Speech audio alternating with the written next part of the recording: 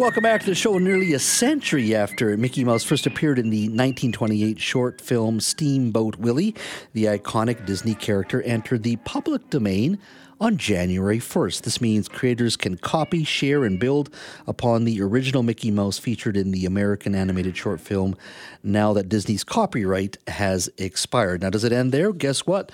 There are many other childhood characters that are part of the public domain as well. Joining me to talk a little bit about what all this means is Rick Forchuk. He's a TV Week magazine columnist and, of course, a contributor here at CKNW. Rick, welcome. Thank you, Jazz. Good to be here. Yeah, I saw this article in the Washington Post just the other day, and I was taken aback by it. Walk me through what you know about this, that Mickey Mouse, is Mickey Mouse still owned by Disney, though? Well, Mickey Mouse is owned by Disney. However, the copyright in the United States can only be held for 95 years. So at the end of 95 years, whatever you've got owned becomes part of the public domain. So Mickey Mouse, as you mentioned, becomes part of the public domain, and that means that people, anybody, can use that character for any purposes that they choose. Now, this is the Steamboat Willie character, Mickey Mouse. This is not the Mickey Mouse of the Sorcerer's Apprentice and later iterations. This is the original Steamboat Willie, and all of the characters that were in that little film, including Minnie Mouse, can now be used for other purposes. So it didn't take long for somebody to say, I know, let's do a horror thriller on this. Mickey's Mousetrap is a movie that's going to be coming out in the next several months. You can watch the trailer on YouTube, and it has that Steamboat Willie Mickey Mouse as a killer and as a murderous sort of person. And as you mentioned, Jazz, this isn't the only one. Last year, the Christopher Robin characters from Winnie the Pooh all became part of the public domain, and Winnie the Pooh, Blood and Honey was the first horror movie built around that, where the creatures in the forest and the 100-acre wood all got together and became serial killers. So, it's the notoriety, I guess, and people are going to want to see what this is all about, going to try it out, see what it's like, and I think there's more yet to come for sure, Jazz. So is it? Do you think it's going to be more of a focus on sort of the horror genre, or do you think we'll see other sort of elements within entertainment sort of focus on Steamboat Willie? Yeah, I think it will eventually be other entertainment elements, but initially the horror genre is the one that jars one the most. It gets us going, gets our blood going, and saying, how can they do that with, I have to see what they've done to Mickey Mouse. I have to see what they've done with Winnie the Pooh.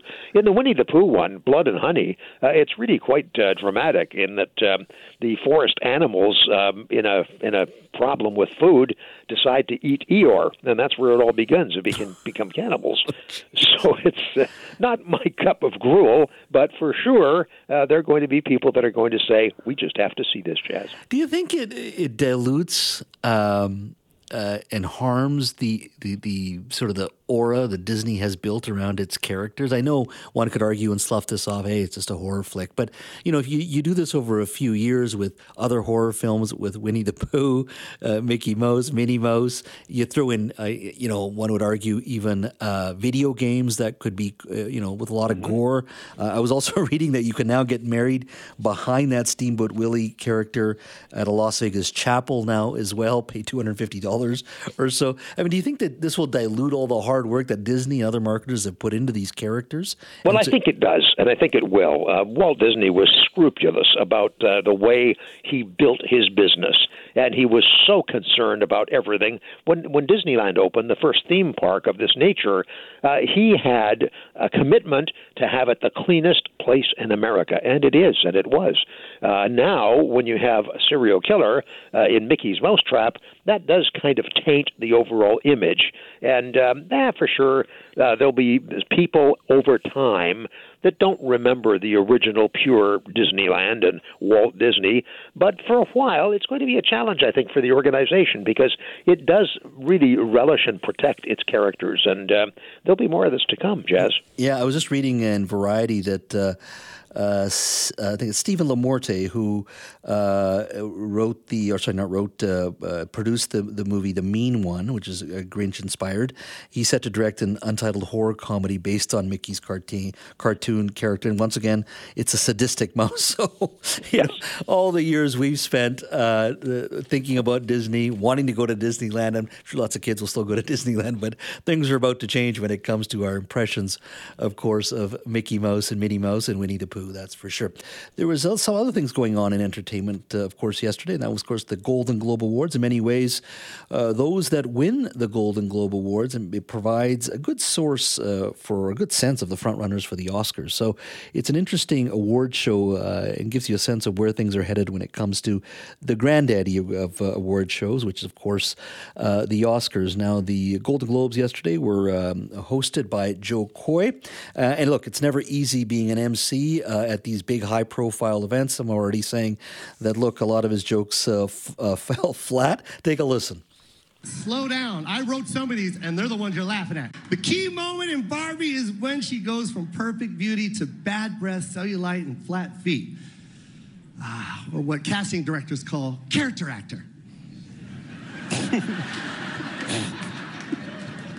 Some I wrote, some other people wrote. Robert De Niro's here. Yo, I got the gig 10 days ago. You want a perfect monologue? Yo, shut up. You're kidding me, right? Oh, that was a bit tough, boy. I'll tell you that much. Miss Ricky Gervais, that's for sure. Rick, your thoughts, first of all, overall on the show and how it went? Well, I thought that the emceeing was disastrous. It was just dreadful. Joe Coy did not do a good job. He didn't do his homework. He tried to make the excuse that he'd only gotten the gig about 10 days ago. He didn't have time to properly write and properly prepare for it. But even that which he prepared didn't work. Most of the jokes, as you said, fell flat. Interesting, though, that the ratings were 9.4 million people watching it, which is up 50% from last year. So it's a huge bump up. Now, did we want to see the stars or did we want to see Joe Coy? I suspect we wanted to see the booze fest that the Golden Globes always are, and people having a good time, and they did all of that. A little bit of sarcasm. Robert Downey Jr. in his little acceptance speech was just exceptional, taking a few shots at all of the right people, including the Golden Globes themselves, using the word, instead of saying journalists, who the Golden Globe people are, the voters, he said journalists, as if to say so-called journalists. Erstwhile journalists. You're not real journalists. Yeah. And that's always been the thing in the background, that the Golden Globe people scattered throughout the world, very few from North America, are really not the kinds of people that have the background to be able to making these choices. But all of that said, it was interesting. I liked watching it. It was long. It was okay. In terms of who won what, you can't fault those things. I mean, they are what they are. And are they precursors to the Oscars?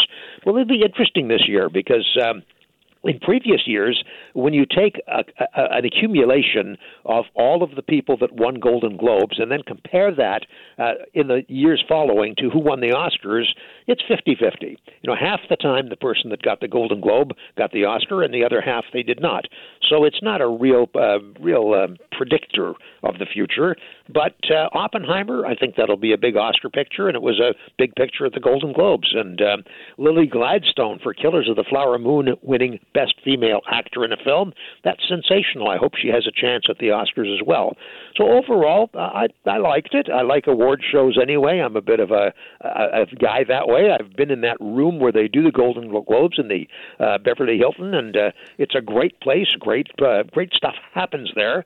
The story, the feature itself, the program itself, it was okay. It was just okay. Again, I go back to Joe Coy. That was a disaster, and it's too bad that happened. Do you think the award show, and not all of them, but these types of shows, Golden Globes being one of them, that inevitably they're on their way out? Yes, their numbers went up by 50%, only because I was just doing a simple check around the office, and yes, lots of millennials here.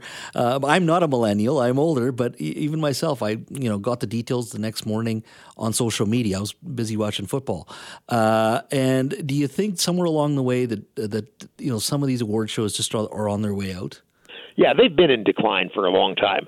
This bump up for the Golden Globes was largely just curiosity because they've been through so much. We missed a couple of years of Golden Globes because the networks refused to air them because of all of the political issues around them.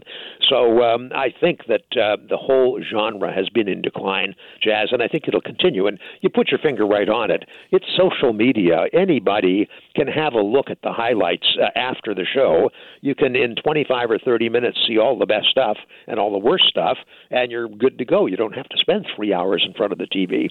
So, I think they're on the way out. Do you sense the movie business itself, there are better days ahead, or do you think at the end of the day, we will probably see, good movies, of course, still. We're still going to go to the theaters, but it's going to be a type of event where we may only go once or twice a year now rather than 5 or 6 times a year. And that in many ways, then, of course, goes downstream in our interests in the award shows and everything else along the way.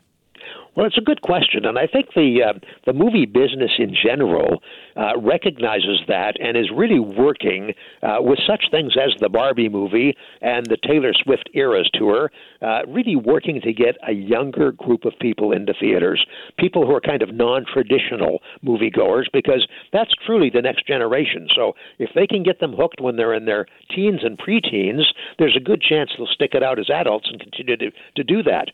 And they have to be careful not to alienate all of the older folks, but I think that the movies still have a great future. And there are still films that need to be seen on a big screen in a dark room with like-minded people. So I think we're going to be a healthy industry yet for a while, Jazz. Your thoughts on? I'm curious. I won't hold you to this, but what are the 1 or 2 frontrunners for you in regards to movie of the year?